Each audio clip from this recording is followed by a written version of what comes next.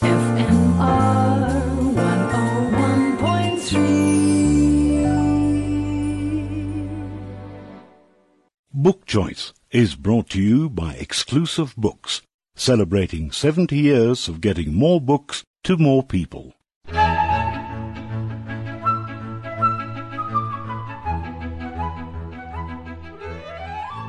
So what have you been reading?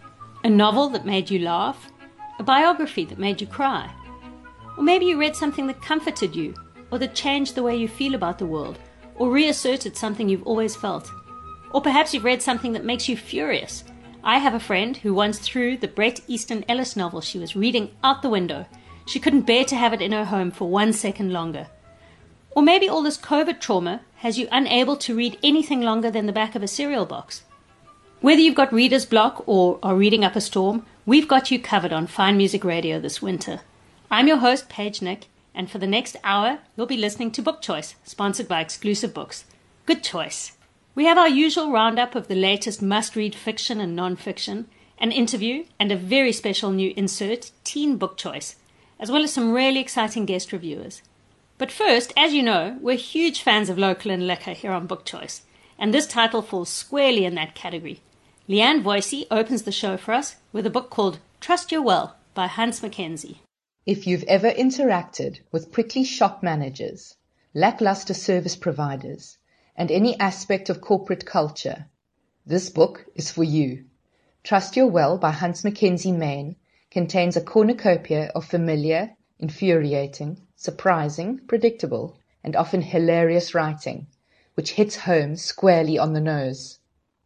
Main, a South African living in Cape Town, is a seasoned Mail and Guardian columnist and independent copywriter who's compiled his short pieces and email correspondence from over the years, giving us a book which is definitely fun to read while highlighting the nuances, follies, and unexpected kindnesses of the many people we are forced to engage with on this planet of ours.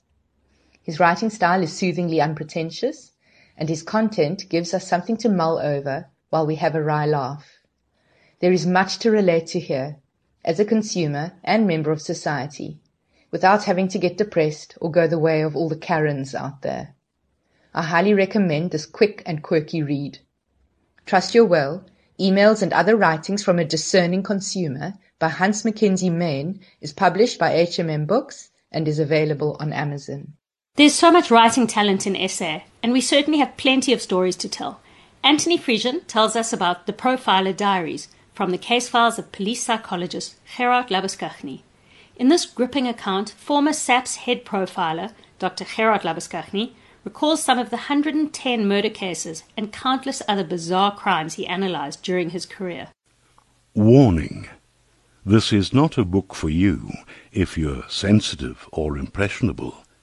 There are parts that you would very likely find disturbing. The Profiler Diaries by Dr. Gerard Labuschagne.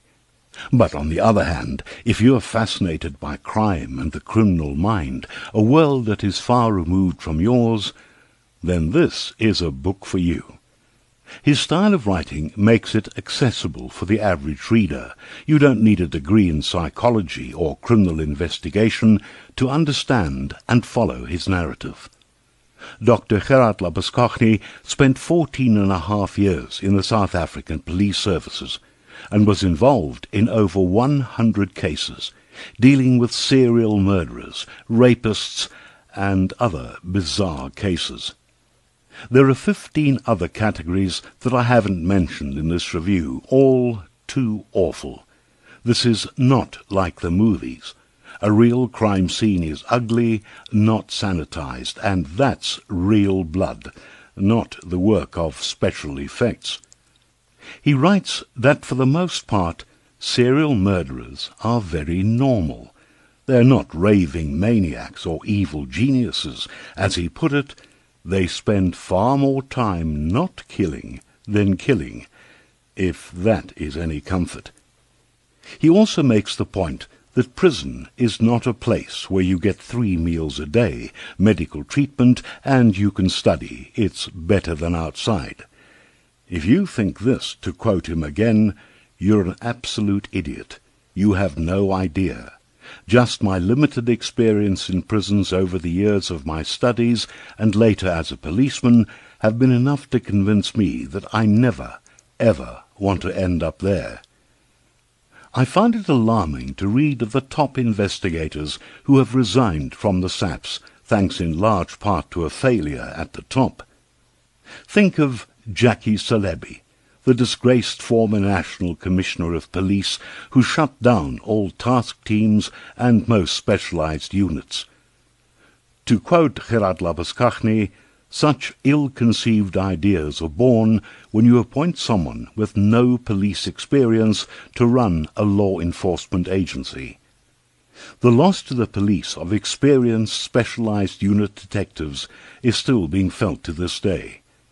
One has to feel for the good cops, and there are good cops, who struggle on in frequently difficult circumstances. Dr. Labuschagne makes the point that over his years with the SAPS, he worked with some of the most amazing, dedicated, and smartest people he's ever encountered.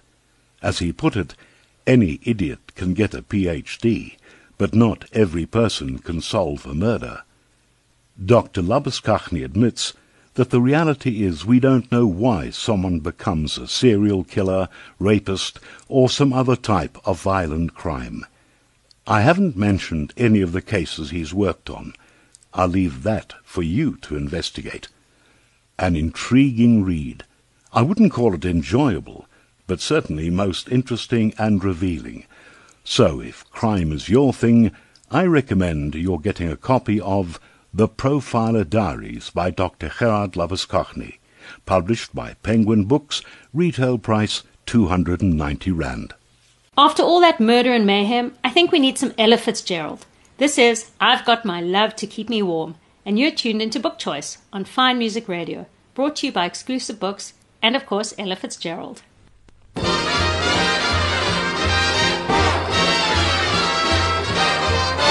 The snow is snowing, the wind is blowing, but I can't weather the storm. What do I care how much it may storm? I've got my love to keep me warm. I can't remember a worse December. Just watch those icicles fall. What do I care if icicles fall? I've got my love to keep me warm. Off with my overcoat, off with my glove. I need no overcoat, I'm burning with love. My heart's on fire, the flame grows higher, so I will weather the storm, storm, storm. What do I care how much it may storm? I've got my love to keep me warm.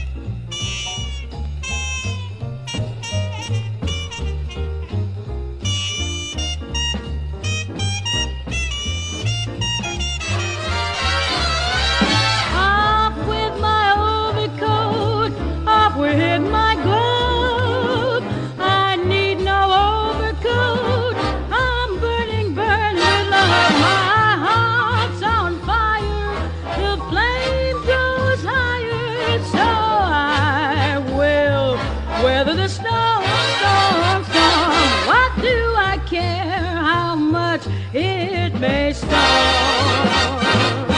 I've got my love to keep me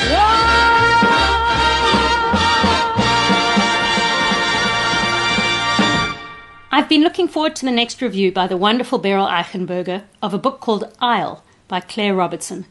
Claire has to be one of South Africa's finest literary fiction authors. Her 2014 debut, Spiral House, won the Sunday Times Fiction Prize, and just about everything she's ever written has been either longlisted or shortlisted for some prize or other. As someone on our book club on Facebook, the Good Book Appreciation Society, said, I would read her shopping list if she published it. Isle is a spectacular novel. I'm so curious and still thinking about the link between the two islands of the story, even weeks after having read it. And I have to give a shout out to the cover, which is really just a genius piece of artwork. No man is an island entire of itself.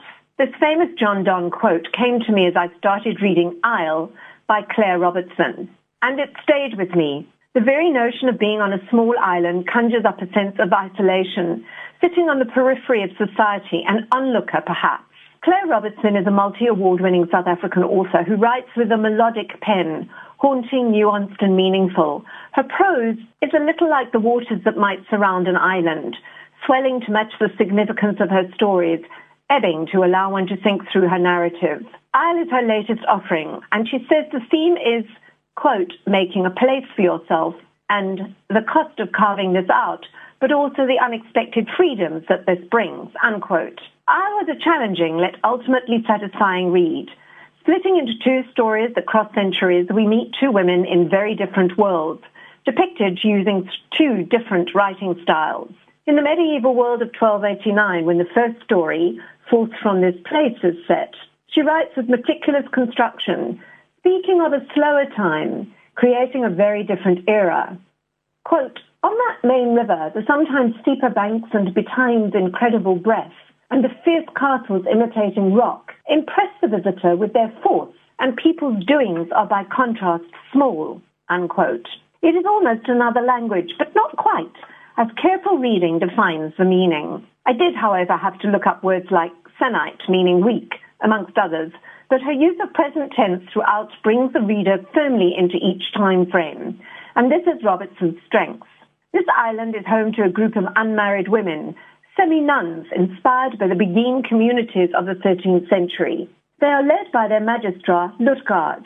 Unrecognized by the church, they have chosen to unbind themselves from the men who would shackle them, to seek a freedom from the expected norm at the time. But it is Meshtild, artist and sculptor, to whom we are drawn. It is she who finds the young man stranded on the beach. She who sees his face as that of a perfect Christ model. But in the end, she who carves a larger-than-life virgin, which becomes her masterwork and her freedom. Her story will resonate as she uses unfamiliar tools and teaches herself the man's trade of woodcarver, a skill that Robertson herself has. Within the bounds of the story of the isolation, privacy and celibacy the women have chosen, the emotions of desire and lust are fulfilled, despite the seeming separations. This speaks to that very quote of Donne's. Akso brings us to post-World War II, the early 1950s, and Second Lieutenant Lily Kinsella and Sergeant Berg are on a mission to dismantle ordnance units in far-flung places.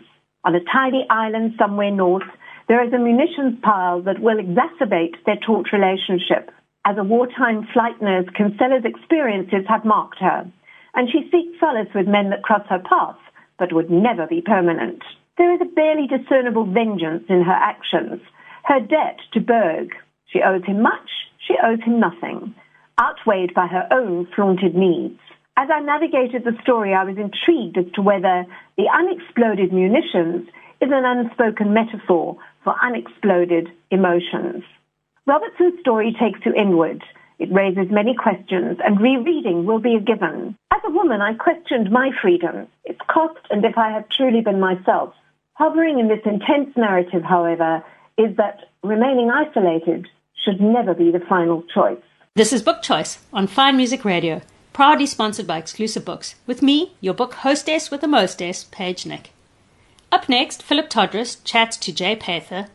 Jay Pather, Performance and Spatial Politics in South Africa, by Kertu H. Katrak, is published by Indiana University Press. And I'm going to quote from Kertu Katrak's statement about Pather's evolving spatial politics in line with his nation's political landscape during and after apartheid, within a democracy that has yet to fulfill its promises to the majority. Jay, how is that for an introduction to you and the work that you've been doing so phenomenally in South Africa?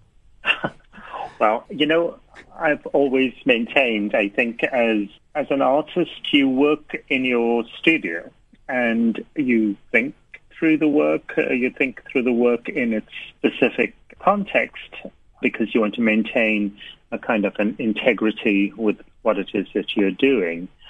But you don't necessarily think of it as a kind of a national or an international work. I think it's the minutiae of how you deal with these specific problems inside the studio and applying that is your major impulse. So when it gathers this momentum and then, it goes onto a larger platform or it moves around across the oceans, and then indeed when it starts to be reviewed or written about, and then finally in this kind of format, the large book, I think in some respects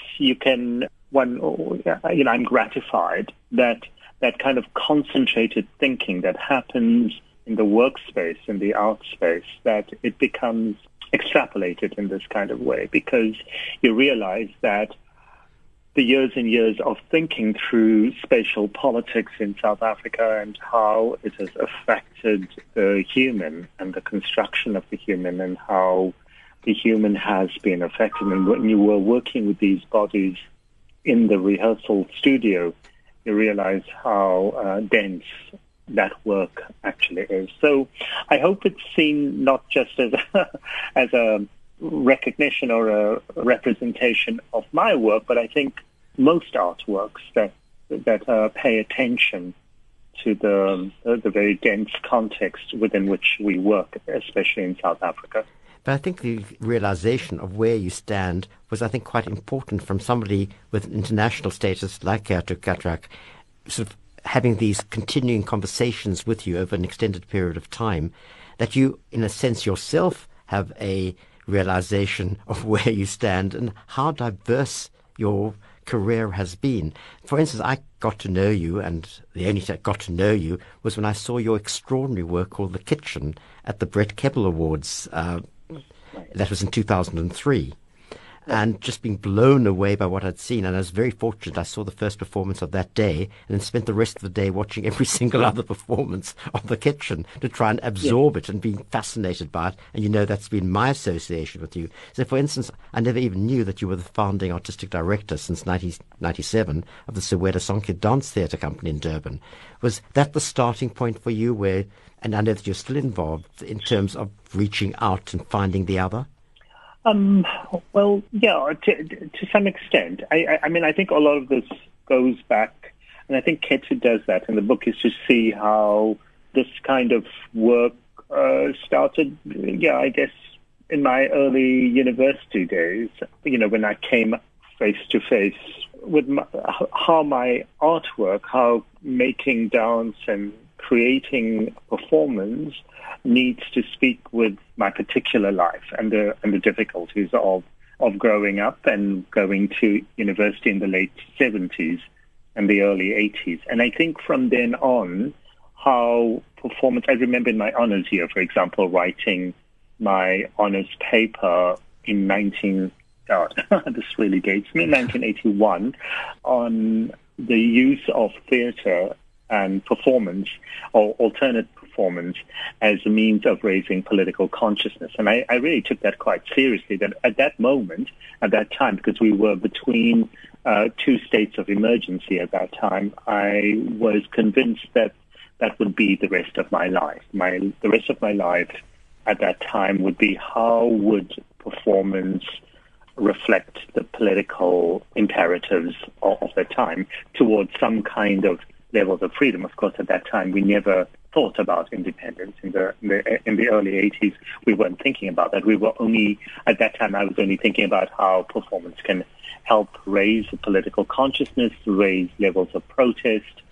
So I think it was that kind of response to the severity of apartheid and what it did. And many of the performances were banned. The special branch came and closed it down, and all of that. But I think that's when the seed was planted and growing in an atmosphere of black consciousness and all of that, you kind of began to be clear that the only way art can be tolerated actually in that society is when it is closely connected with its political context. Otherwise, it was simply not useful. Well, it has been very useful, because you have highlighted so many things along your very varied national and international career. And I think the best way of summing up is, well, I must mention this, seeing What Remains in 2019, which I think probably was one of your last times that you actually had a real performance. I've never forgotten the moment when it ended. And it ended in complete stunned silence. And it was only suddenly that someone had the audacity to clap, and then there's this tremendous response and a standing ovation. And I think this is the greatest compliment you can ever pay someone. And I'm going to just sum up by quoting Catherine Cole of the University of Washington. Jay Pather's own artistic as well as curatorial practices are deeply engaged with South Africa's histories and legacies of injustice, segregation, and racialization, as well as the country's aspirations for a new dispensation, for a better, more equal, just, and democratic future. He is fully deserving of this full-length study. That's Jay Pather, Performance and Spatial Politics in South Africa, by Kertu H. Katrak, Indiana University Press, and something really worth reading.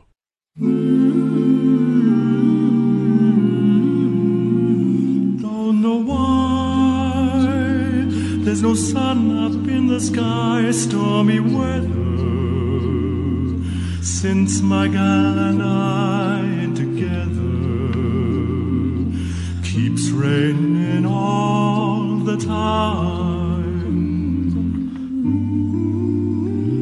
Life is bare, gloom and misery everywhere, stormy weather.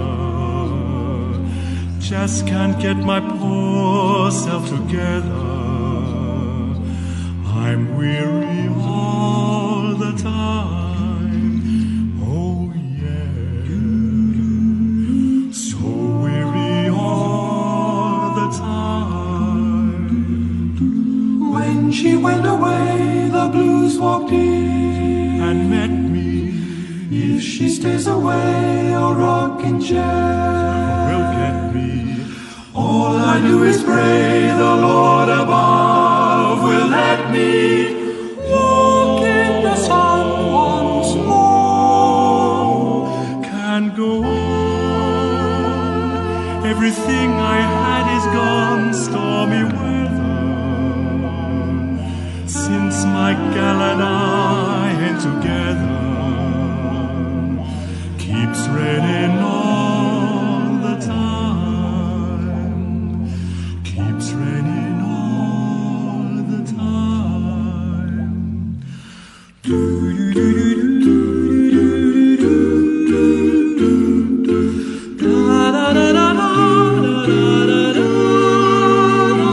Don't know why there's no sun up in the sky, stormy weather. Since my gal and I together, keeps raining all the time. Boom, boom, boom, boom, boom. Life is bad, gloom and misery everywhere, stormy weather. Just can't get my poor self together. I'm weary all the time, so weary all the time.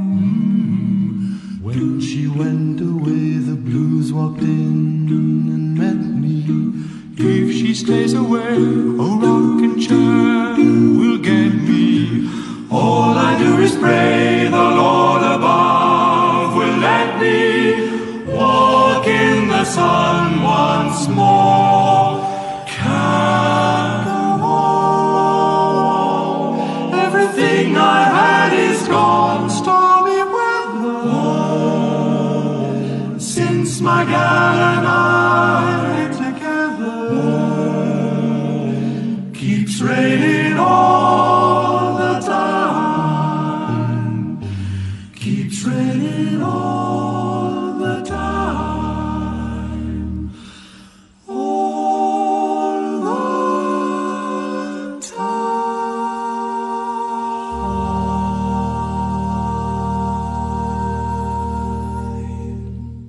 That was Stormy Weather, sung by the King's Singers here on Fine Music Radio. We recently experienced one of the most anticipated book events of the year, with the launch of Damon Galgut's latest novel, The Promise. Born in Pretoria, Galgut is a shining star on the local and international literary stage. He's been shortlisted for the International Booker Prize twice, and many are speculating that with this latest offering we might see him sweep the prize, third time lucky. Multi-talented freelance writer and editor Margot Bertelsmann joins us as a guest reviewer today to chat about The Promise.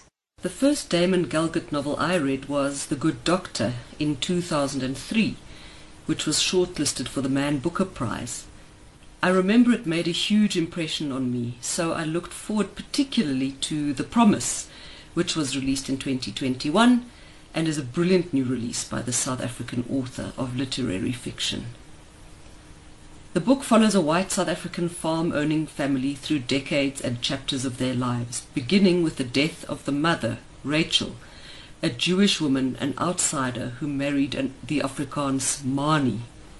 The couple has 3 children: Anton, the brilliant firstborn who absconds from military service; Astrid, who capitalizes on her good looks to marry well; and Amor, the youngest and most complex, who overhears a conversation about a promise Rachel made to the family's domestic worker Salome to hand over the title deed to the house she has lived in most of her life, which is situated on the farm.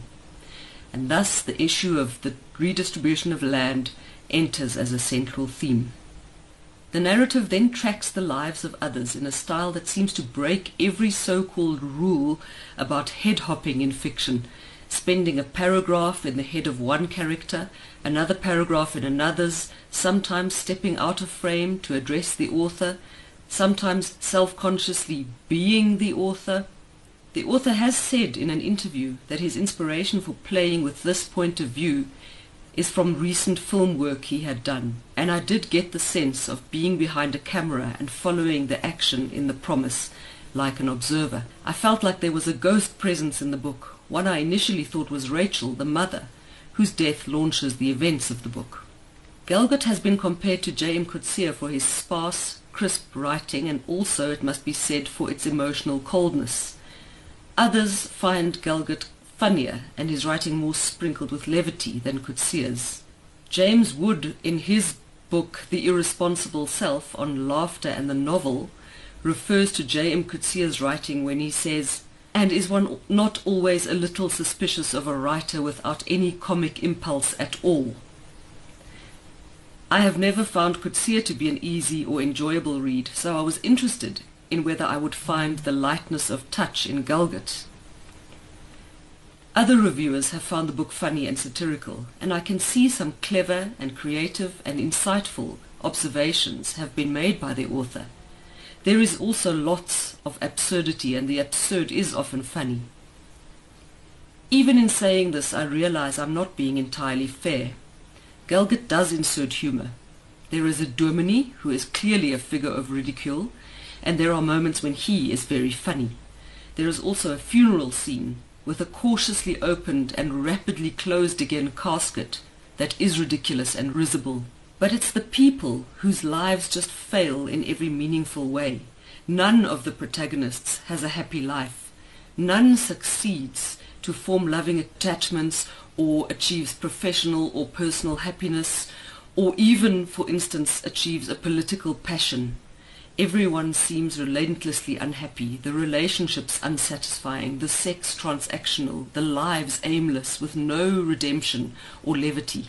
Is this funny? Does nobody ever laugh in this book? Is life ultimately this unsatisfying? And that leads me to the question, what is funny in a dysfunctional society? What do we laugh at and why? Should we be laughing when people are oppressed around us? Can humor be used subversively, and how? Satire, for instance, laughs in the face of power in order to dismantle the powerful and topple the edifice. But That's not what's happening in The Promise. In The Promise, the white people, recipients of all the power and unearned privilege conferred by apartheid South Africa, cannot be happy or fulfilled, the author seems to be saying, until the faults in society are corrected. And as long as this family fails to keep the promise of the title, they will fail to thrive, fail to laugh, fail to love, fail to live. It is the bleak and inevitable and courageously honest conclusion of this technically brilliant book that we have failed so far to normalize our society, so nobody gets to live normal lives, not even these perpetrators. Laughter is a luxury for later. I read The Promise recently. Galgut's writing is elegant and beautiful to the touch and to the ear. Next, how about something with horns? John Hanks has been reading Shaping Addo by Mitch Reardon. It's the story of a South African national park. So, what say we go off-roading and into the wilds? Mitch Reardon started his career as a ranger in Namibia and South Africa and evolved to become a most successful writer and photographer, whose new titles are eagerly awaited. His latest is a highly readable and superbly illustrated conservation success story entitled Shaping Addo, the story of a South African national park. Addo has undergone the most significant transformation over the last 40 years, from being one of the smallest national parks in Africa, with just on 6,000 hectares, to a greatly expanded 182,000 hectare, embracing an unparalleled diversity of landscapes, making it South Africa's third largest national park, with a major commitment to involving and encouraging neighboring communities to understand and support the park's objectives. The history of the establishment and growth of Addo has been meticulously researched by Mitch Reardon, with a justified focus on the successful rehabilitation of the elephant population, which has been reduced to just 16 animals in 1920 as part of a campaign to open up the area for various forms of agriculture. I'm sure that for many listeners, the name Addo has become synonymous with just one species, elephant. Not surprising when the name is still the Addo Elephant National Park. Text and photographs of aspects of behavior and management of elephants are predominant throughout, as to be expected, but there are also top-quality color photographs and authoritative accounts, with several of its fascinating original observations on behavior of the larger mammals found in the park today, interspersed with images of some of the 450 species of birds and the rarely mentioned flowers that bloom after welcome rains. The concluding chapter highlights the expansion of Addo into the marine environment and coastal island, featuring penguins, Cape fur seals, humpback whales, southern right whales, and orcas, a striking example of how Addo has evolved and grown to embrace an extraordinary celebration of biological diversity, all of which has been captured so well by the author. An added bonus is the account of some of the first human settlers in and around the park, including those who occupied caves 15,000 years ago, the more recent hunter-gatherers who left behind their shell middens, and the first Europeans who started land transformation for agriculture and timber harvesting, often accompanied by well-armed hunters who decimated the region's large mammals. I have no hesitation whatsoever in recommending this book. It is essential reading for all nature enthusiasts and a must-have for anyone planning a visit to this very special part of South Africa. The title again, Shaping Addo, the story of a South African national park, written by Mitch Reardon, published in 2021 by Penguin Random House and Straight Nature in Cape Town. And you can buy a copy for 320 Rand. And now for something completely different. Vanessa Levenstein spent time with a group of high school students from Herzliya High and Gardens Commercial here in Cape Town. They read An Imperfect Blessing by South African author Nadia Davids, and then they set about discussing the book together. We recorded the conversation to create our first ever Teen Book Choice podcast, which you can download free on fmr.co.za. Here's an excerpt with huge thanks to Vanessa, all the teens, their teachers, parents, and author Nadia Davids, who collaborated to make this wonderful conversation possible. If you enjoy this excerpt and you're interested in hearing the rest of the podcast, it's ready and waiting for you to download on fmr.co.za. Hello, this is Nadia David speaking. I'm wishing you all a very good morning on this crisp, wintry day.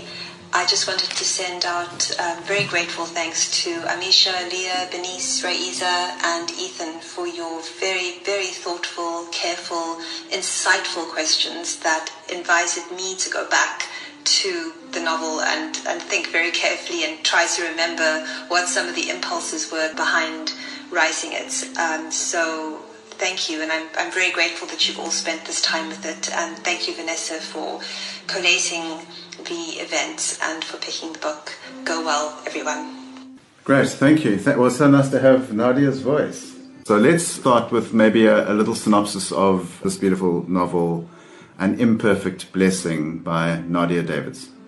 An Imperfect Blessing is a coming-of-age story that focuses on a Muslim family, in this case the Dawood, but more specifically the daughter Alia, and it takes place during the end of the apartheid era, and it shows how all of these different groups of people come to terms with that, and it grapples with both politics and family life, and there's also a romantic subplot. There's a lot of intense themes in it, but there's also a lot of humour in it too, and I think it's a really important read for us as South Africans. Great. So how do you find that the novel worked? That it's blended the kind of macro transition period, as Ethan has said, a coming-of-age novel, and those two stories are blended, the personal and the public. How did you find that blending work for you? I felt like it was really insightful. I identified most with Nazreen because she's more chilled, laid back, and keeps more to herself. And she's closer to my age than Alia is. Yeah. So... And you consider yourself to be quite laid back, do you? I guess. The way the book is written, it's actually touched my heart, and the way the things the children went through, and it's really sad because they had to live in different cultures. They can't get connected and know each other because of the skin color, and some of the children were and were not able to see the other children. Yes. So because of the color, so that makes the huge difference. And other children has to go over poverty and go to school that is not normal, while others have to go to a perfect school, and the school that is it's good education. What Nadia is doing is, I suppose, talking a little bit about the whole creation process. How important it is that we can tell those stories. I just love the way she answers, her response is amazing. Amisha, do you want to start? Yeah. A quote I really like from the book is on page 404 in Alia's letter to Nick. And I quote, he says the hope is that everyone will see and do something, not just see and learn to live with it. So most people are aware of certain things happening around us, good or bad, and don't say or do anything about it, basically. They just accept it as the normality, and continue their lives. We should learn to stand up for what is right and stand together to correct what is wrong, whether it be in our daily lives or whenever. Denise, do you want to? Yes. I admired the section where Alia met up with a closer girl at school, and she was from Khayelitsha. The most precious part was how humble Alia was towards the girl. Alia wasn't mean to her. She was very nice and did not cause any drama that was going to hurt her. And I love the fact that Alia was very respectful to her and treated her equally as she did to her friends. She did not make any difference, but she was there to show her love and made her feel important, no matter how black she was. Yeah, perfect. Thanks, Denise. Yeah. Leah, would you like to read yours? Okay. So I chose a quote which is from the very end of the book, and it goes, at the end of the reading he raises his hands to show he's finished, but from where she's standing, Alia thinks it's a blessing. I admired the section where Nazreen wanted to attend mosque with her father, but he simply declined because girls are supposed to be where all the women are, and then Alia simply asked her what is wrong, and Nazreen replied, and I quote, pushing boundaries. That's the only way to change things. You ask for more than they'll give, but as much as you deserve. And for me, that quote showed me that Nazreen is actually more intelligent than she lets on. It also makes readers realize that this era affected teens as much as it affected adults. I picked this section because it made me laugh, and I thought that it was a nice bit of comic relief in between some of the more intense things going on in the book. And the passage is, Alia spied Mikhail coming towards them. Unlike almost everyone else, he didn't have to fight to get through the crowd. He had that special gift of being able to attract and repel people at whim. They parted as he stalked through, improvising moves to accommodate his path as if they were the chorus line in a Broadway show and he was the overpaid lead. When Alia tried to explain it to Nazreen later, it's like he has this private magnetic force field or something. Her sister snorted it, saying, "It's called being popular." I thought, well, this is very funny. Just walking in the rain, getting soaking wet, torture in my heart, by trying to forget, just walking in the rain, so alone and blue.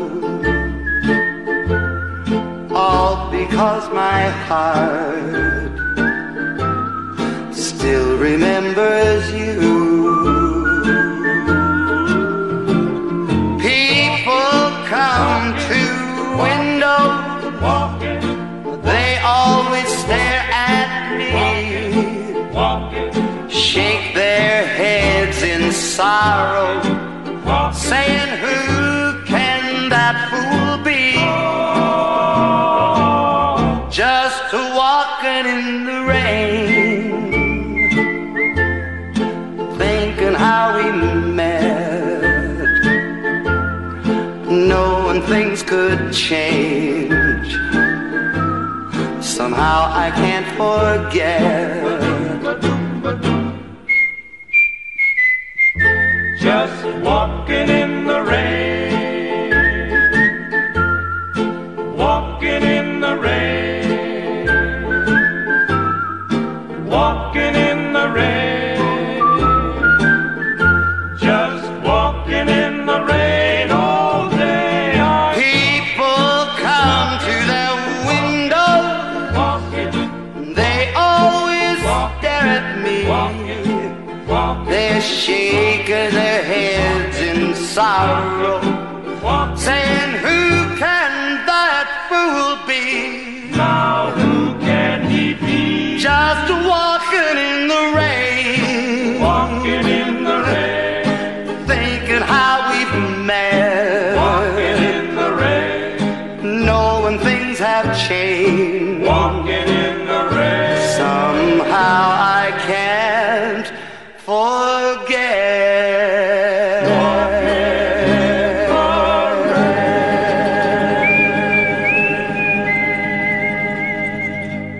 That was Just Walking in the Rain, sung by Johnny Ray. My name is Paige Nick, and you are exactly where you should be right this very second. Tuned in to everybody's favorite book show, Book Choice, on Fine Music Radio, brought to you by Exclusive Books. Shylock Matsunyane, bookseller at Exclusive Books, joins us for a closer look at some of their big reads. Exclusive Books has what we call Homebrew, the whole month of July nationwide in all our branches. It is a celebration of local authors are telling our own stories. And the following two books are on our homebrew list. The first book is a visionary novel by Dr. Cindy Magona titled When the Village Sleeps, published by Pan Macmillan. It is born out of an article Dr. Magona read of a girl planning her pregnancy at 13 and having the baby at 16, also confessing to having taken drugs and alcohol in her pregnancy to get rid of the baby. The story is told through the lives and spirits of 4 generations of Amatolo women, Otolo, Odlangamandla, and Ode, whose haunting poetry serves as guidance, protection, and advice to the women. It is set between the informal settlement of Kwanel in Cape Town, where social ills of substance and alcohol abuse and teenage pregnancy are evidenced, to the rural of Esi Dwadweni in Eastern Cape, where Kulu retires to, where subsistence farming is the order of the day. The Hlombe family of Kulu, mother to Phyllis, Phyllis, mother to Busisiwe, the main protagonist, and Mandlagazi, the daughter to Busisu, goes through levels of disappointments, grief, anger, frustration, but courage. The story reminds the elders of the role they still hold in their societies to impart knowledge and wisdom to the younger ones, to respect human life and the environment they live in, and also teaches communities on self-reliance to overturn their adversities. A good and well-written book for book clubs. The second book is titled For My Country, Why I Blew the Whistle on Jacob Zuma and the Guptas by Themba Maseko, published by Jonathan Bow. Mr. Themba Maseko gives account of his political life from his early years as a student activist at WETS to becoming ANC MP, then CEO of GCIS, Government Communication and Information System, and the country's spokesperson under President Thabo Mbeki and President Jacob Zuma. He tells of his frustrations of being sidelined and being made the enemy of the state after refusing to help the Guptas in channeling the advertising budget of state departments into their company under President Jacob Zuma's administration. In this book, you will read of a man whose only crime was putting his country first and upholding its constitution. A man who, according to himself, did his job to the best of his ability and never knew that it would become a crime under his party rule, the ANC, to say it in his own words. Cutting a lonely figure, he decides to call it a day in government and looks to the private sector for employment, but struggles to secure a job, resulting in more frustrations. The bills kept piling up, and the banks didn't spare him with letters of demands. Mr. Maseko is still an active member of the society, rallying around to shaping our country, South Africa. A well-written book that every South African who has the interest of the country at heart should read. I recently came across a book called Why Are You Looking at Me by Jean du Plessis. It's a collection of photographs that frame moments in Jean's journey. Each photograph is also complemented by a poem that draws attention to what sits beyond the frame. Since a picture paints 1,000 words, we've invited Jean to tell us about it. Ours is a time of epidemic faking of truth and meaning through manipulation of words and images. The multiple effects of this are dire and visible in all corners of our world, more spectacularly in the daily news, but also in the very fabric of our ordinary daily lives. As a personal response to this terrifying phenomenon, I have over the past few years tried to make sense, dare I say meaning and truth, of some key personal encounters over the past 3 decades of my working life. I've done this through a combination of my own images and words, and the result is the book, Why Are You Looking at Me? The 31 photographs in the book frame moments in my journey to the fault lines of our globalized world.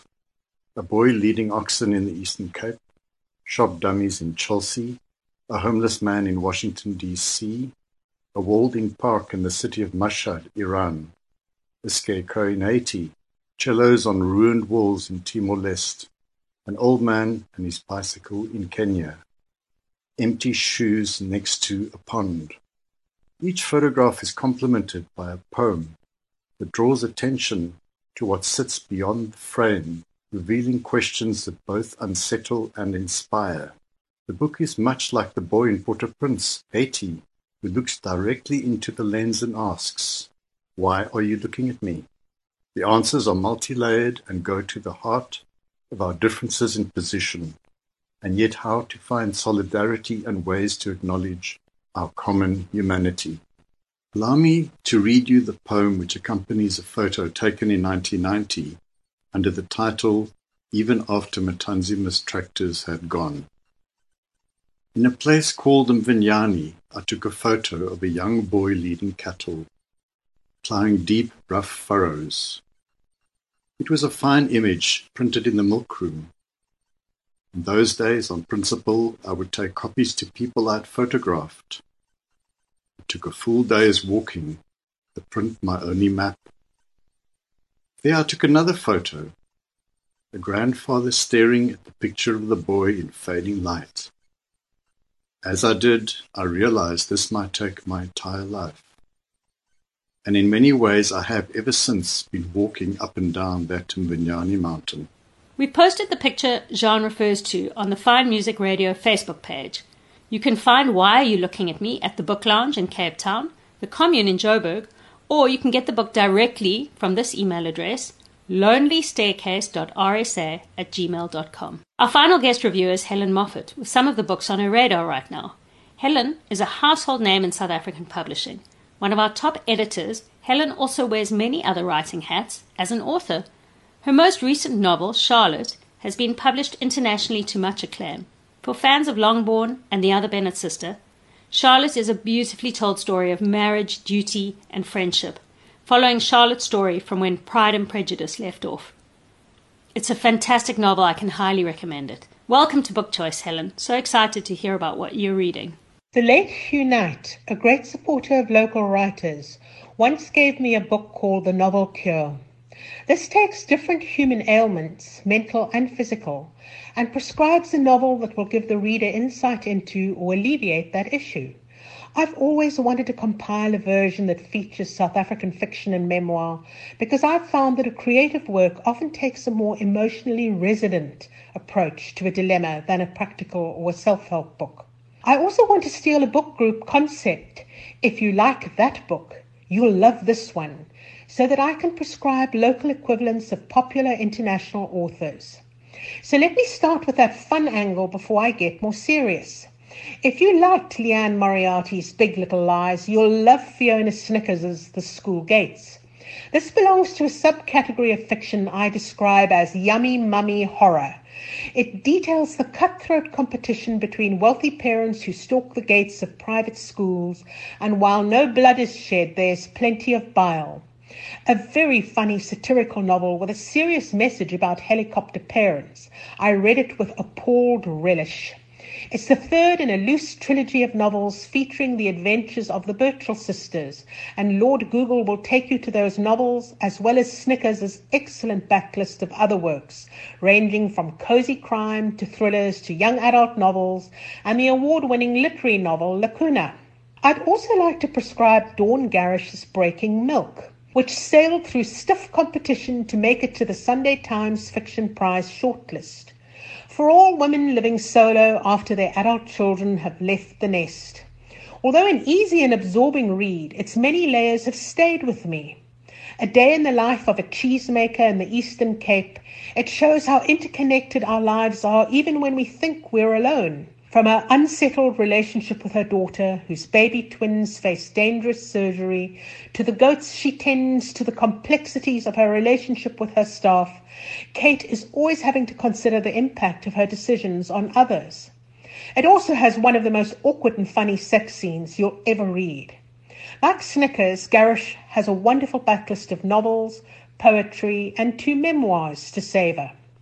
Then I want to prescribe the long-listed memoir Death in the After Parties by Joanne Hitchens, to those who've been widowed or lost parents. Sadly, present times mean that this includes far too many of you. I must also supply a caveat, this raw, honest, and at times irreverently funny account of how the author lost both parents, her husband, and her mother-in-law in quick succession, and her reflections on the family upheavals that resulted, might stir up too much emotion if your loss is fresh. However, I am literally pressing this book upon those whom I know are past the initial stages of shock and grief, but still grappling with how to live with permanent loss. Finally, for an extraordinarily compassionate but clear-eyed insight into how one individual with every advantage can be corrupted by power until he descends into evil, I prescribe Sipiwe, Gloria, and Plovo's The History of Man. It's the second in a trilogy of novels about Zimbabwe's recent history, the first of which, The Theory of Flight, won the 2019 Sunday Times Fiction Award. Now its successor has made the shortlist.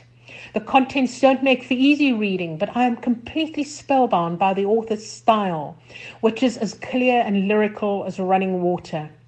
Yet the complexity and wisdom of her insights into the failings of the colonial project and her empathy for her protagonist, a man who heads up the sinister secret police organization, will make you feel richer and wiser for having read this book.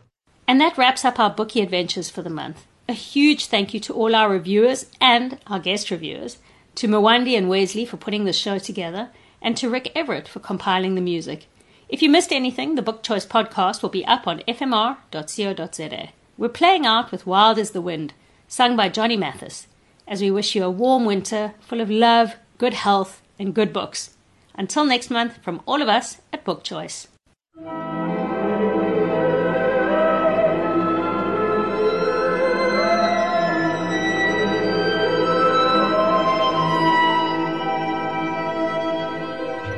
Love me, say you do.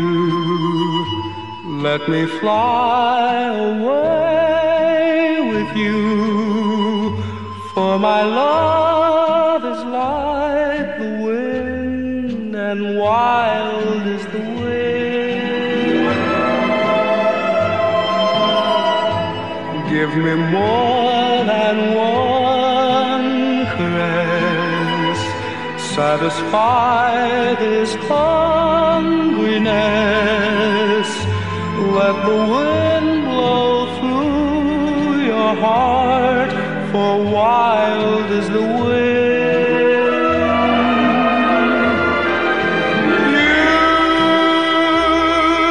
You touch me, I hear the sound of mandolins. You kiss me,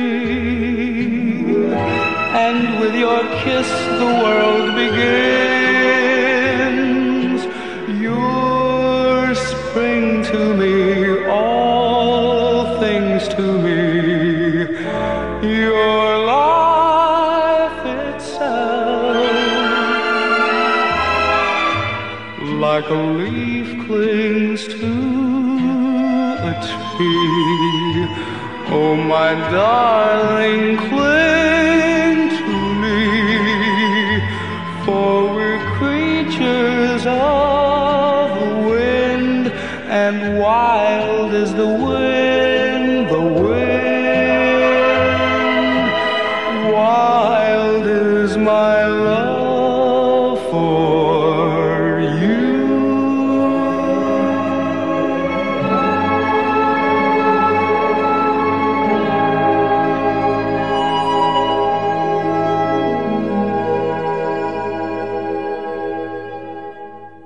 Book Choice was brought to you by Exclusive Books, celebrating 70 years of getting more books to more people. FMR